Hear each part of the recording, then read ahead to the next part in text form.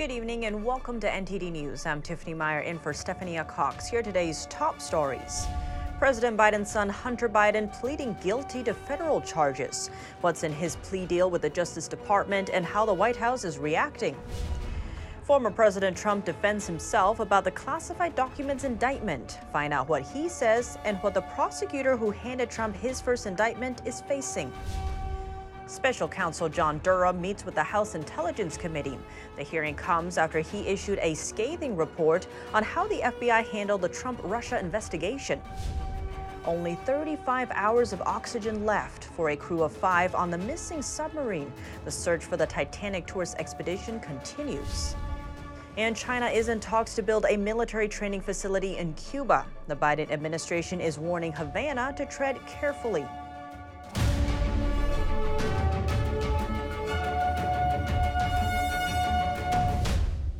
President Biden's son Hunter plans to plead guilty to 2 tax crimes and has struck a deal with federal prosecutors to resolve a felony gun charge.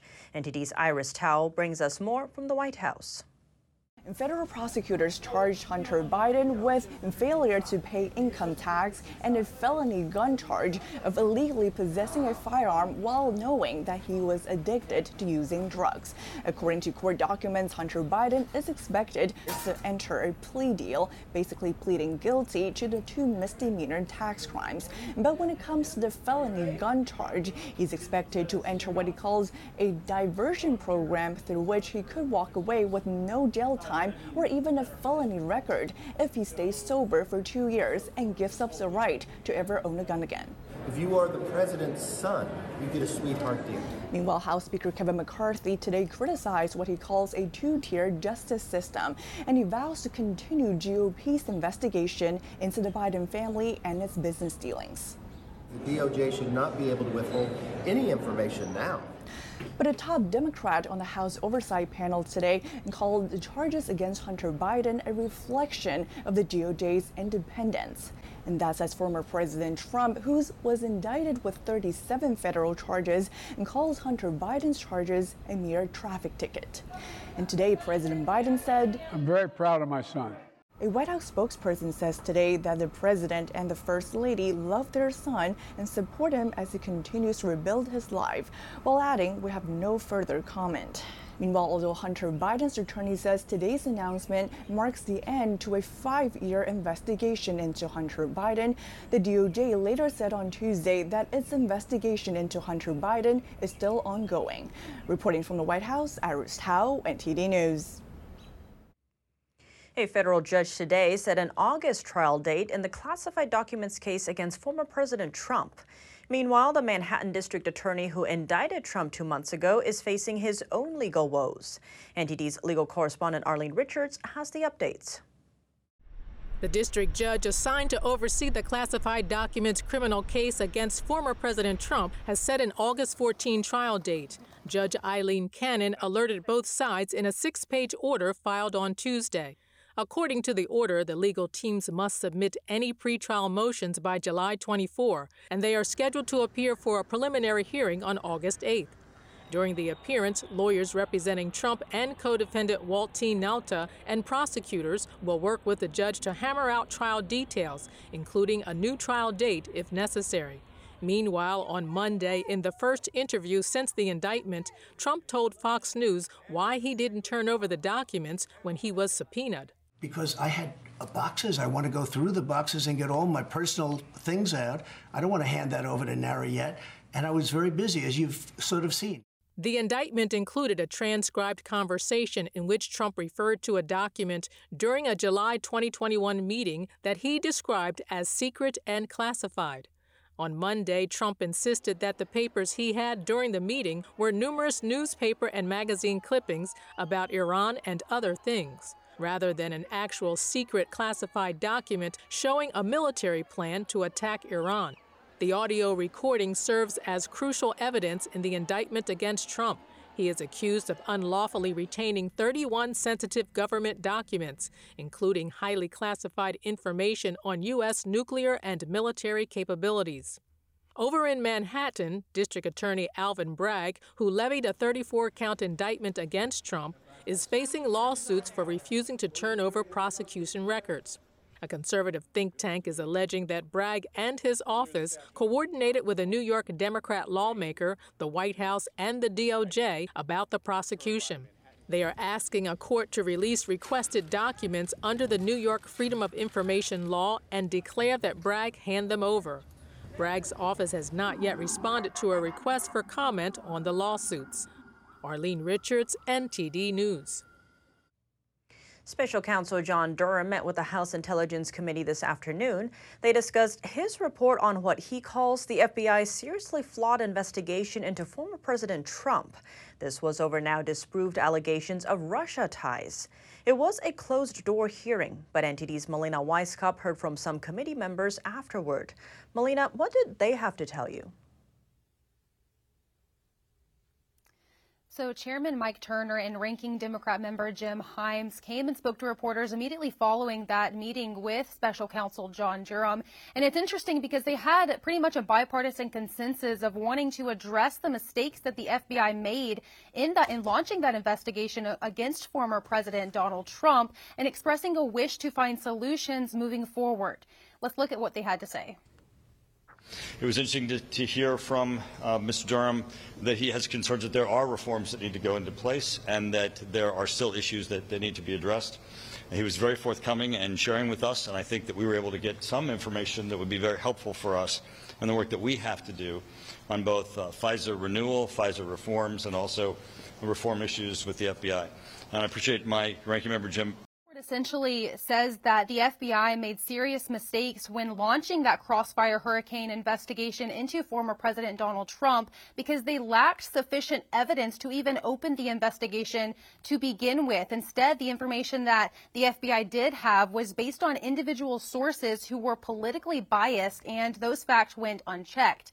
Even when the FBI did come across information that was contrary to that information coming from those individual sources, they still dismissed it and continue to launch that investigation. Now, of course, we've heard from many Republicans. They've pointed to this Durham report saying that it's proof that the FBI has used their power to target political opponents, specifically former President Donald Trump. Of course, this is a similar argument that we heard just last week during Trump's second arraignment. Now, the FBI has responded acknowledging that they did make mistakes with that crossfire hurricane investigation, but have said they have since taken steps to prevent mistakes like this from happening in the future, and have also said that the FBI officials involved in the crossfire hurricane investigation have left the FBI either by retiring, being terminated, or having resigned.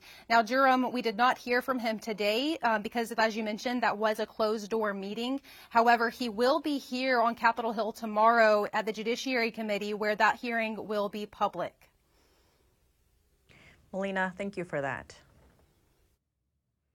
And to help us unpack the latest developments relating to the classified documents case against former President Trump and Hunter Biden's guilty plea deal is Jenna Ellis, former senior advisor and counsel to President Trump and constitutional attorney. Jenna Ellis, thank you so much for joining us. Great to have you back on the show. Thanks so much. I appreciate it, Tiffany. So it's a big day in politics. Hunter Biden has agreed to plead guilty to federal tax offenses, and this agreement also avoids a prosecution on a felony charge of illegally owning a firearm as a drug user. So to begin, how unusual is this, the speed around this case to resolve a federal criminal case the same day as charges are filed in court? Yeah, well, I think everything surrounding this plea agreement with Hunter Biden is very unusual and certainly raises some questions that need to be answered by the Department of Justice.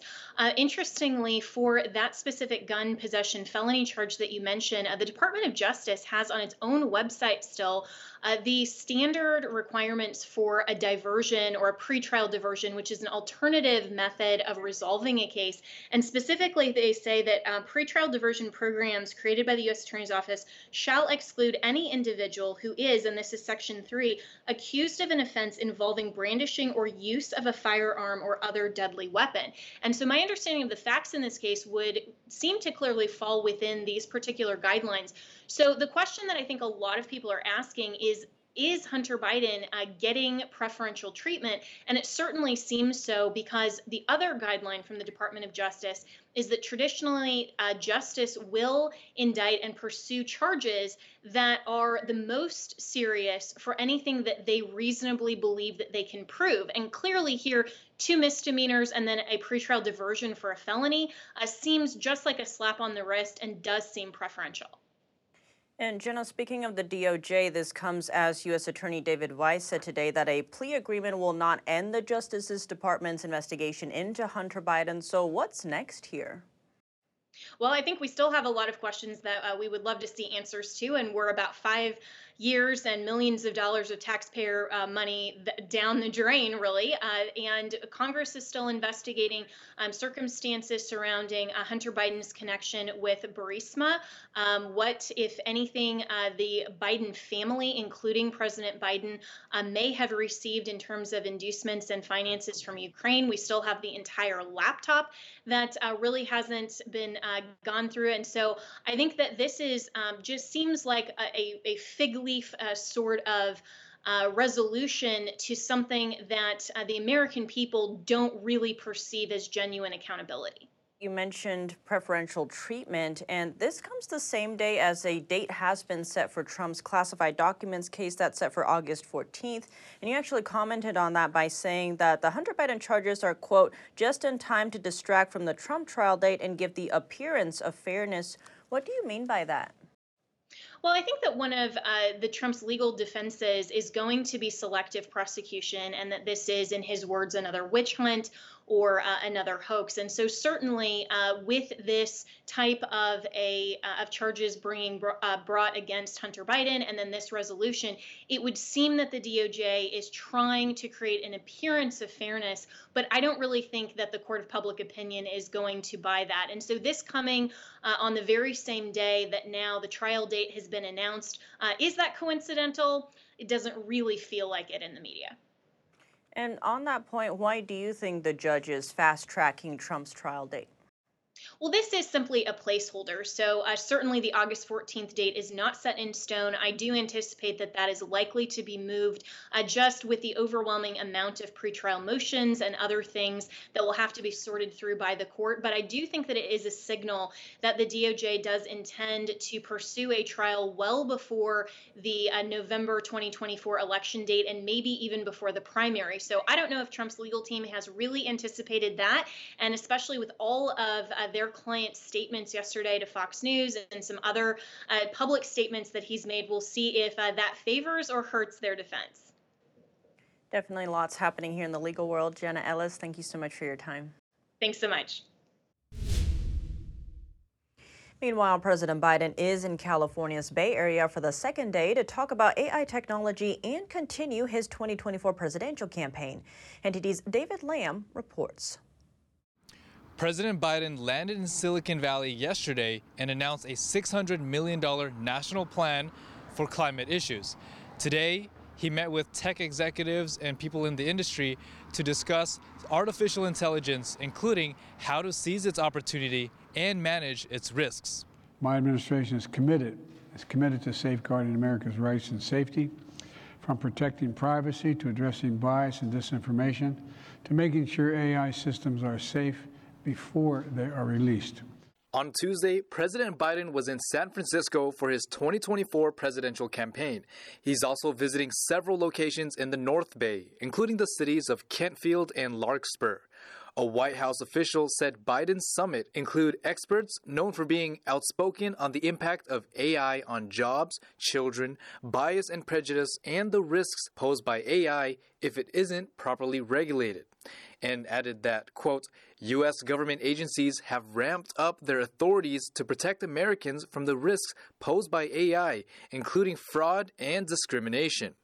As I've said before, we'll see more technological change in the next 10 years than we've seen in the last 50 years, and maybe even beyond that. According to the president's schedule, Biden has a campaign reception on Tuesday evening. In Santa Clara, California, David Lamb, NTD News. A former lawyer for Trump could have his license to practice law revoked. Hearings are underway in downtown Los Angeles, where the lawyer is facing a variety of allegations. Here's NTD's Christina Corona with more on the story. The California State Bar has initiated proceedings to have former President Donald Trump's one-time attorney, John Eastman, disbarred due to advice he provided to Trump in connection with the 2020 presidential election. The State Bar alleges that following that election, Eastman was developing what they call a dubious legal strategy, which would have kept Trump in power following his election defeat. That strategy included disrupting the counting of the state electoral votes, as well as trying to get Mike Pence to stop the certification of Joe Biden's victory. Eastman is facing 11 disciplinary charges, which could result in him losing his license to practice law in California. The State Bar claims that Eastman violated California's Business and Professions Code by making false and misleading statements that constitute acts of, quote, moral turpitude, dishonesty, and corruption. In Eastman's defense, his attorney Randall A. Miller said that the State Bar's action, quote, is part of a nationwide effort to use the bar discipline process to penalize attorneys who oppose the current administration in the last presidential election. Americans of both political parties should be troubled by this politicization of our nation's state bars. It should be noted that the California State Bar is a regulatory agency and the only court system in the U.S. that is dedicated to attorney discipline. If the State Bar Court decides to disbar Eastman, it is the California Supreme Court that makes the final decision. Christina Corona, NTD News, Los Angeles. Coming up, a group of 5 tourists who went to seek the Titanic wreckage is still missing. Time is now ticking as the search for their submarine continues. And a fire at an e-bike repair shop in Manhattan turns deadly. NTD spoke with a nearby store owner who helped firefighters put out the fire.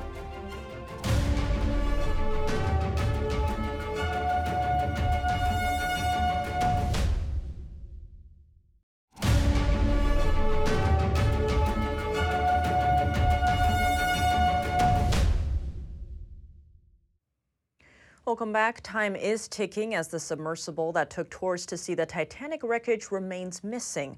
5 people on board, and they have an estimated 35 hours of air left. The vice chair of one of Pakistan's largest conglomerates is among those missing after a submersible carrying wealthy tourists to see the wreckage of the Titanic disappeared at sea. Shahzada Dawood is vice chair of Engro Corporation, with investments in fertilizers, vehicle manufacturing, energy, and digital technologies. He is also a trustee of the California-based research institute, SETI. His son was also on board the missing sub. The adventurers left Sunday on a $250,000 trip to see the 1912 Titanic wreckage. But according to the U.S. Coast Guard, contact for the vessel, named Titan, was lost in a remote area in the Atlantic Ocean about an hour and 45 minutes later. It's not clear what condition the vessel is in. During a press briefing on Tuesday, the Coast Guard said they searched an area larger than the state of Connecticut, but they still haven't found anyone. Search efforts have continued through last night and today. Today, the vessel Deep Energy, a 194-meter pipe-laying vessel, arrived on scene with underwater ROV capability. They have rendezvoused with the vessel Polar Prince and commenced an ROV dive at the last known of the position of the Titan and the approximate position of the Titanic wreck. That operation is currently ongoing. The carbon fiber submersible, part of a mission by Ocean Gate Expeditions, also carried a pilot, a renowned British adventurer, and a Titanic expert. I last spoke to Hamish right before his dive. He casually just wrote that he's on his way to the Titanic and he's waiting for the perfect weather window. And me, in an equally casual way, just answered, "Godspeed, Hamish," and left it at that because he's always exploring. And I didn't consider that this type of expedition would be as dangerous as it's turned out to be. I'm just hoping for good news. Every single second, every single minute feels like hours. And we're losing time and we're losing opportunity to find them alive. The sub has a 4-day oxygen supply, and it's now day 3. Additionally, a Canadian P-3 aircraft is currently conducting a 6-hour search of the area, and several C-130 aircraft and another P-3 are scheduled to fly this afternoon and this evening. Experts say it will be a challenging rescue mission. If it's on the surface, it'll be a normal sort of standard search and rescue, but it will be quite challenging to locate it because it won't be like a boat floating on the surface, as it's a submersible, it's neutrally buoyant. So the majority of it will actually be below the surface, just a small amount above the surface. So it'll be quite difficult to see from the air, and it's only about the size of a large transit van, so about 6 or 7 meters long. It's not a very big vessel. If the vessel is on the ocean floor, the rescuers will face even greater obstacles. The ocean floor is more rugged than it is on land, so it could be if it's in a canyon or a seamount, a sort of submarine mountain, if you like, that's going to be harder to find as well. In a May 2021 court filing, OceanGate said the sub had an unparalleled safety feature that assesses the integrity of the hull throughout every dive. It is capable of diving 2.4 miles with a, quote, comfortable safety margin. The goal of OceanGate's expeditions has been chronicling the Titanic's deterioration as well as the underwater ecosystem that shipwrecks often spawn. A Republican Congresswoman is introducing a federal 15-week abortion ban. At the same time, she's highlighting how most Americans actually think alike when it comes to abortion. NTD's Ariane Pasdar has the highlights from her speech.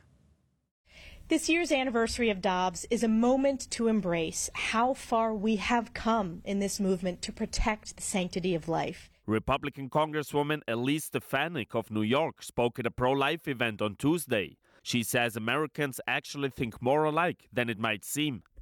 The majority of the American people believe a baby born alive should be provided necessary health care. The majority of the American people condemn violent attacks on crisis pregnancy centers.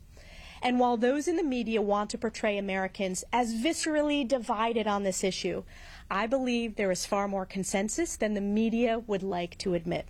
She went on to cite a Harvard-Harris poll, which appears to be from last year, to back up her point.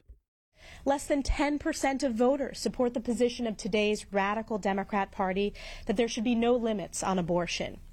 91% of Americans support pregnancy centers and the vital material, medical, and educational support to mothers they offer. Meanwhile, in related news, the American Medical Association wants a new approach for pregnant women who abuse drugs. It wants to end mandated reporting to child welfare services. It said in a press release that pregnant people in pain or struggling with substance use need comprehensive support and treatment, not judgment. The organization calls to report only when protective concerns are identified. Ariane Pasdar, NTD News. The International Monetary Fund is working on a platform for central bank digital currencies. The managing director argues that the digital currencies shouldn't be fragmented by nation. What are the concerns with the IMF pushing for digital currency? NTD Business's Don Ma speaks to an expert in this field. And here with me is Thomas Hogan, Senior Research Faculty at the American Institute for Economic Research. So the International Monetary Fund wants a platform for central bank digital currencies. Now, before we get into the pros and cons, I just want you to explain to me, what does it mean exactly to have a global CBDC platform? Yeah, that's right. It's a good question because I think this has been kind of misreported in some of the articles that I've seen online because of the lack of clarity about what we mean by platform. So sometimes when we talk about central bank digital currency, we mean the platform is the currency itself. Like, for example, if the U.S. were to introduce a CBDC, we might call that the platform, or in Europe, if they're doing one, maybe that CBDC is the platform. But that's not really what we mean here. We mean a place where people could trade different currencies, different CBDCs. So, for example, I think we can make a distinction. If I'm an American traveling in Europe and there are some stores that maybe accept US dollars, maybe I go into a store and I say, hey, do you accept dollars or euros? That's a question of the currency itself, not a question of the platform. If they say they accept only euros, then I have to say, okay, well, do you take a Visa card, or can I transfer from my debit card where my bank is going to switch from dollars into euros, or do I personally need to go to a bank and trade physical dollars for physical euros? That question of how to get from one currency into the other is really what they're talking about for the platform here. The IMF itself is not going to launch a central bank digital currency, just help coordinate trade of different types of currencies. So what concerns comes with this, if there is any? Yeah, so I am not concerned about the platform itself. Like I said, I don't think the IMF is really going to have a lot of control over that. And so they probably won't have much influence other than promoting CBDCs. And that's really the thing that I'm a little bit more concerned about is that, the IMF is trying to encourage countries to use CBDCs. In the United States or a bigger country, we might not worry about the government misusing that. I mean, we should worry a little bit in the United States, but much more of a concern in China, where the government is using it to monitor all of their citizens. So for a lot of the countries that are trying to get better capabilities, the IMF is going to potentially be equipping them with ways to monitor their citizens and control their citizens. And so I'm a little bit worried about that. So you said in the U.S. we should still be a little bit worried about CBDC. Can you expand on that? Yeah, so the United States is considering doing some kind of central bank digital currency. We haven't really committed to anything. The U.S. Federal Reserve, the central bank of the United States, is studying how they might implement a central bank digital currency. But so far, they are not planning to do one that would be directly offered to U.S. citizens. And so that's a really important distinction, that almost all of the countries, the plan is to have individual citizens use it just like they use regular currency. But in the United States, the Federal Reserve has said they actually don't think that they have the ability legally to do that. All they could legally do right now, as far as they're currently saying, is offer it to banks, which would then offer some kind of digital currency to the citizens, which is essentially what they do now. The Fed already has a digital system for coordinating bank payments and having banks deposit money at the Fed, making payments with the Fed. And so having a central bank digital currency that's only offered to the banking system really wouldn't be much different than we have now. But there is some possibility that they might change their policy, or that Congress might authorize them to offer a central bank digital currency directly to the public. And if that happens, then that'll be a lot different, and I think we'll need to worry about it a little bit more. All right. Thank you so much. Pleasure speaking to you today. Yeah, thanks. Glad to be on. A tragic incident unfolded in Manhattan just after midnight this morning. A fire at an e-bike repair shop turned deadly, claiming the lives of 4 people and leaving several others injured. NTD's Jason Perry reports at the scene. In the early hours of Tuesday morning, a fire broke out here at this e-bike repair shop in Manhattan.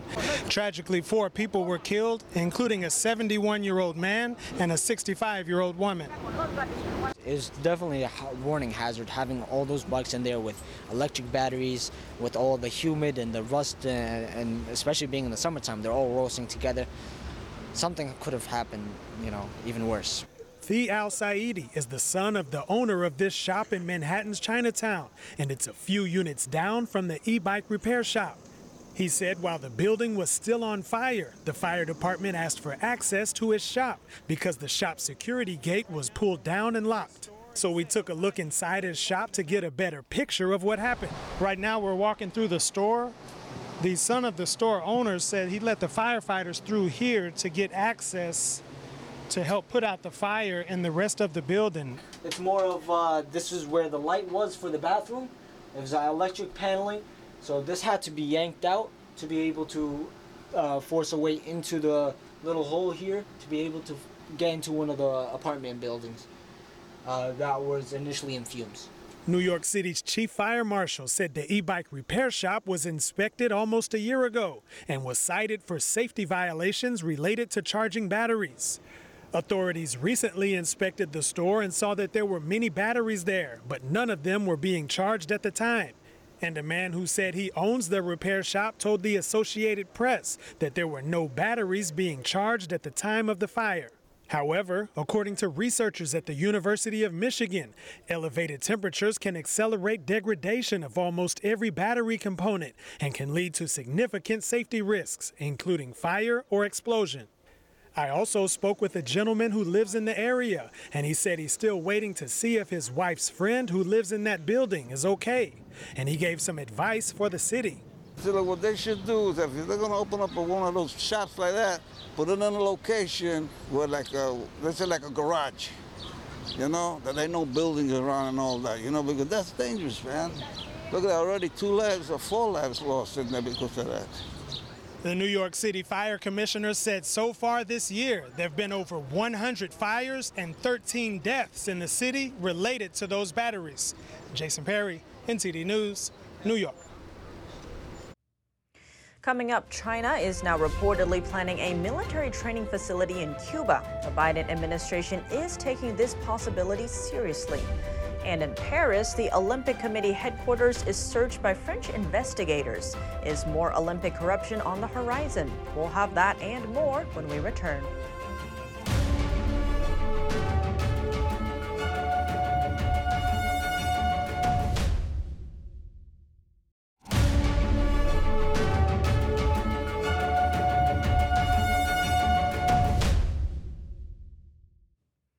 Welcome back. Chinese troops could soon be stationed on America's doorstep. The regime is in talks of building a military training ground in Cuba. That's according to a classified report. NTD's Sam Wong has more. U.S. officials said that the training facility would be stationed just 100 miles off the coast of Florida. According to intel reports, the discussion is at an advanced stage but has yet to come to a conclusion. Worth noting, the training ground is part of China's Project 141, Beijing's initiative to expand the regime's military networks overseas. The White House has reached out to Havana to halt the deal, warning that the partnership with China would put Cuba's sovereignty on the line. Officials have also warned Cuba to tread lightly, given the nation's dependency on the U.S. amid economic turmoil. The report comes one day after U.S. Secretary of State Antony Blinken's visit to China, where he brought up concerns about the regime's intel-gathering activities in Cuba. Blinken sought to reopen military-to-military communications with China during the trip, but failed. The U.S. has been watching closely as the regime expands its influence in Cuba. Officials said that Chinese intel-gathering facilities have existed in the island since at least 2019. The two nations run 4 eavesdropping sites together. And just last week, the White House acknowledged that the regime is planning an electronic surveillance outpost in Cuba. As for the parameter of China's plan in Cuba, officials said that it's not fully known. But they pointed out that if the new training facility is built, it may house Chinese troops permanently and further expand its intel-gathering activities. Sam Wang, NTD News. In Europe, the German chancellor welcomed the Chinese premier today. They both highlighted the benefits of free trade between their countries. But this move isn't viewed favorably by other EU countries. NTD's France correspondent David Vives has more. One step closer to China, one step away from Europe. German Chancellor Olaf Scholz and Chinese Premier Li Qiang on Tuesday agreed to support free trade after intergovernmental talks in Berlin. Scholz has come under fire for the talks, which critics say are not appropriate anymore given growing geopolitical tensions between the West and China. A German intelligence agency published a warning in a report on Tuesday. The report says China is aiming to obtain German technology to bolster its military. It also highlights the risk of cyber spying operations. Despite that, the German Chancellor defended his position on the two countries' relationship. Author and historian Philippe Fabry says Germany's tough spot comes from the country's economic choices. A large part of China's industrialization has been achieved through the purchase of German machine tools, which is the biggest export sector for the German economy. So naturally, exporting those is vital for Germany. This conditions Germany's relationship with China and puts it at odds with the interests of many other Western countries, notably the United States. The German Chancellor's position doesn't come as a surprise, though. When visiting China in November 2022, Scholz promoted partnership with the country. And in May, he confirmed a deal to allow a Chinese shipping company to take a minority stake in a container terminal at Hamburg port. Fabry says these moves from Germany make it more and more isolated from other EU countries. Since the start of the war in Ukraine, there has been a loss of German influence in Europe. That's because of a whole host of German strategies, and in particular, Germany's dependence on Russian gas, which has brought some form of discredit. Case in point, on the same day as Germany's announcement, the EU published an economic security plan. It seeks to convince the bloc's 27 states to agree stronger control on exports. It's particularly focused on technologies that could be put to military use by rivals like China. I think we're seeing a power struggle as the EU pledges to harden its relationship with China, which is also hoped for by the US camp, who are determined to have the Europeans on their side in the strategic confrontation against China. David Vives, NTD News, Paris. Turning to updates on the war in Ukraine, the latest round of Russian airstrikes hits Kyiv, and European leaders plan to call on China to act as a mediator in the war. According to Ukrainian officials, Russia on Tuesday struck at military and infrastructure targets in Ukraine's capital Kyiv and across other parts of the country, including western areas far from the front lines. Russia said their forces hit and destroyed 8 ammunition warehouses across Ukraine and repelled Ukrainian attacks in 3 different directions. The strikes took place as attention has been focused on Ukraine's counterattack against Russian positions in the south and east, and at the same time, southern Ukraine is still suffering from the collapse of the hydroelectric dam earlier this month. Ukraine's environment minister said on Tuesday that the dam collapse has caused roughly $1.3 billion in damage. It unleashed floodwaters across southern Ukraine and Russian-occupied areas of the Kherson region. It killed more than 50 people and destroyed homes and farmland. And come next week, European Union leaders plan to call on China to help mediate the war in Ukraine. A senior EU official said on Tuesday that EU leaders will bring up the issue during a summit in Brussels on June 29th and 30th. The officials said this is set out in draft conclusions prepared ahead of the summit, and will also include a call for China to engage in global challenges and rebalance its economic relations with the EU. Speaking of China, Russia on Tuesday commented on U.S. Secretary of State Antony Blinken's visit to China. The Kremlin said it's confident in its relationship with China and not worried about potential U.S. attempts to influence its own ties. Reporting by Allison Lee, NTD News. And now for your sports news, here's NTD's Dave Martin with some surprising Olympic news. That's right, Tiff. The Paris Olympic organizers' headquarters was searched Tuesday by local investigators as officials are looking into possible corruption in awarding contracts. Now, be it for building or sponsorship, we're not sure, but this is for the 2024 Summer Games. The committee said in a statement that the search was underway and that they had been cooperating, though they didn't comment any further. Now, the subject of Olympic corruption is nothing new, of course, and rarely does it seem to involve the actual athletes themselves. One of the biggest examples was the Salt Lake City Games of 2002 investigation that resulted in the dismissal of 10 IOC members and a complete overhaul of the bidding process after evidence allegedly showed that the Salt Lake City Bid Committee paid the college tuition for the child of an IOC member. After that, IOC members were no longer allowed to visit bidding cities. The Rio Games of 2016 were marred a year after their competition when a prominent French newspaper reported that IOC members were bribed just 3 days before their vote back in 2009, resulting in several jail sentences for those involved. Meanwhile, the Tokyo Olympics that took place just 2 summers ago have been smeared by allegations of rigging bids for major advertising contracts, though these cases are still going through the Japanese court system. And for your sports viewing schedule tonight, all 30 baseball teams are in action, including the hottest 2 teams in the game, the Cincinnati Reds, who've won 9 straight, and the San Francisco Giants, who've won 8 in a row. Cincy plays Colorado while the Giants host the Padres. Elsewhere in the league, a pair of 3-time Cy Young winners are in action as the Dodgers' Clayton Kershaw faces the rival crosstown Angels, while the Mets' ace Justin Verlander opposes his former Astros teammates in Houston. And finally, the Boston Red Sox, who are in last place in the very competitive AL East despite a 38-35 record, play at Cleveland, who leads the very weak AL Central despite a worse record of 36 wins against 37 losses. And that's it for your sports news today. Tiff, back to you.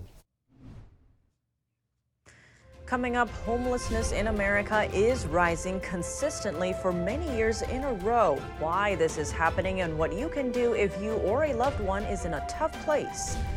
And a rare jumping rodent has been spotted in Northern California. A biologist shares with NTD what makes this creature so special and rare after the break.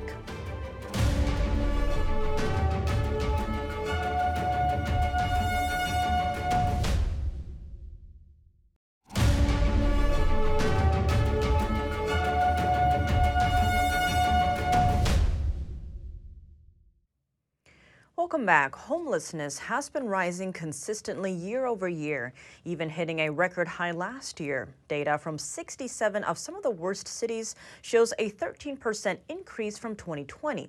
NTD's Sean Marshall takes a closer look at the issue.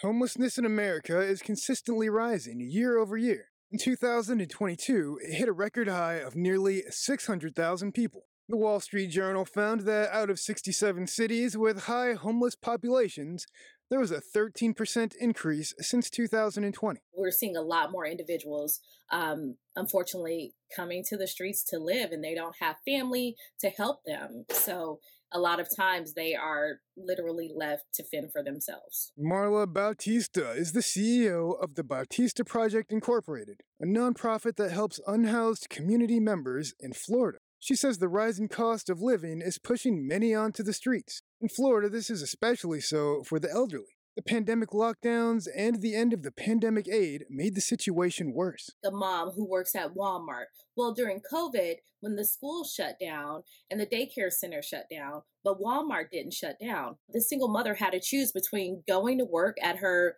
minimum wage job or staying home and losing that source of income, which would then, of course, lead to homelessness. Are you or a loved one or a friend currently experiencing homelessness or in danger of becoming homeless? Here are some tips.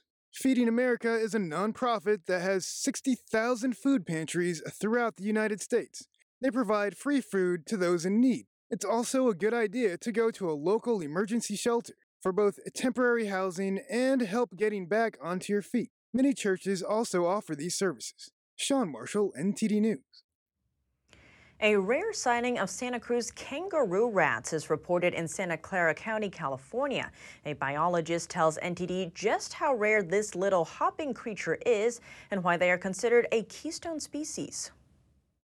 The Santa Cruz kangaroo rat is a special type that was only discovered in the Santa Cruz Mountains by an independent researcher as recent as in 2019.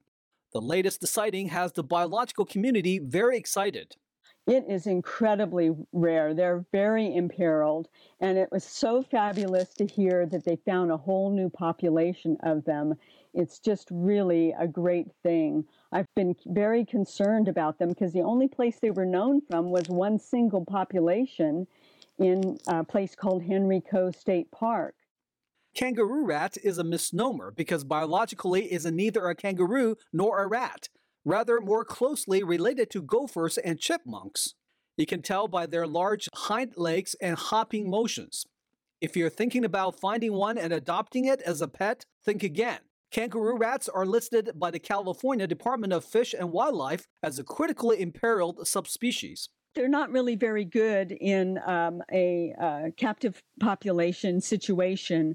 They need these really unique sandy soils where they dig burrows, and basically they're so rare. Another notable feature of kangaroo rats is their fur-lined cheek pouches, which are used for storing food, and their ability to store seeds make them ideal species for the health of the ecosystem. Actually store seeds by digging a little hole and putting the seeds in it and then covering up. We call that caching. Then they return later, and if they can find them, they can eat the seeds. But a lot of times they can't find them, and those caches actually sprout new plants and regenerate the vegetation. There are only 23 species of kangaroo rats left in California. Next time, if you're lucky enough to spot one in the wild, don't forget to take pictures. If you have any news tips or feedback for the show, you can email us at eveningnews@ntd.com. That's all for today's news. Thanks for tuning in. I'm Tiffany Meyer. Good night.